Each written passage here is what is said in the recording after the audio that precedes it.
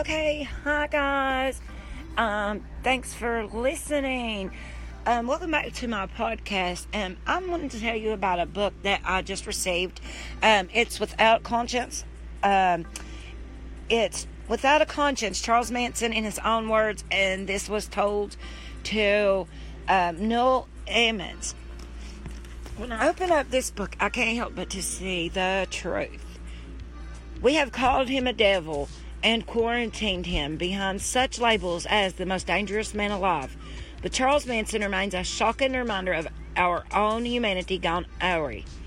This astonishing book lays bare the life, the mind of a man whose acts have left us horrified. His story provides an enormous amount of new information about his life and how it led to the Tate LaBianca murders, and reminds us of the complexity of the human condition.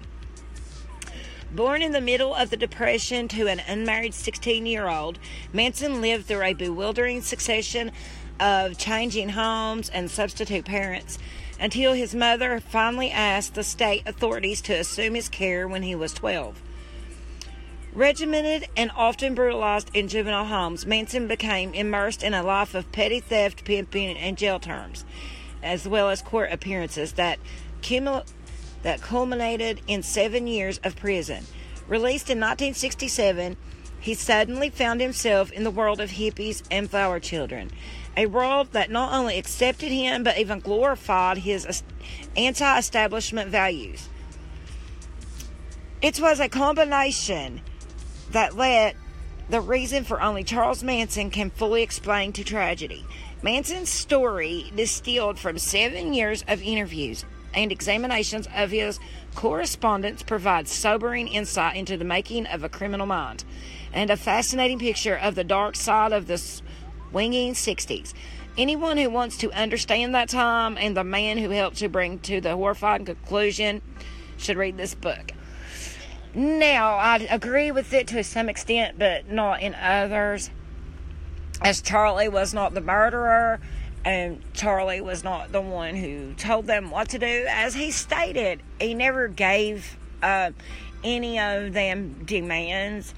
He let them make their own mind up what to do. So therefore, the murders was not on Charlie's hands. The blood was not on Charlie's hands. The blood was somewhere else. And that's another story for today. If anyone would like to come on and discuss the case of Manson, please message me, dreamadj@yahoo.com. Thanks for listening. I'm trying to gain followers. I am a member of ATWA. And if you guys like these sort of things, the true life mysteries, please get back to me. Or message me on Facebook, Dream of DJ, whatever. I would like to get more in depth about this. So please, just message me. Let me know. I would like to see others, or get another take on this. See what you guys think. I will have nobody disrespecting Charlie's name or any of his family. Other than that, we're good to go. I respect that everyone has different beliefs, so I'm not forcing my belief upon you.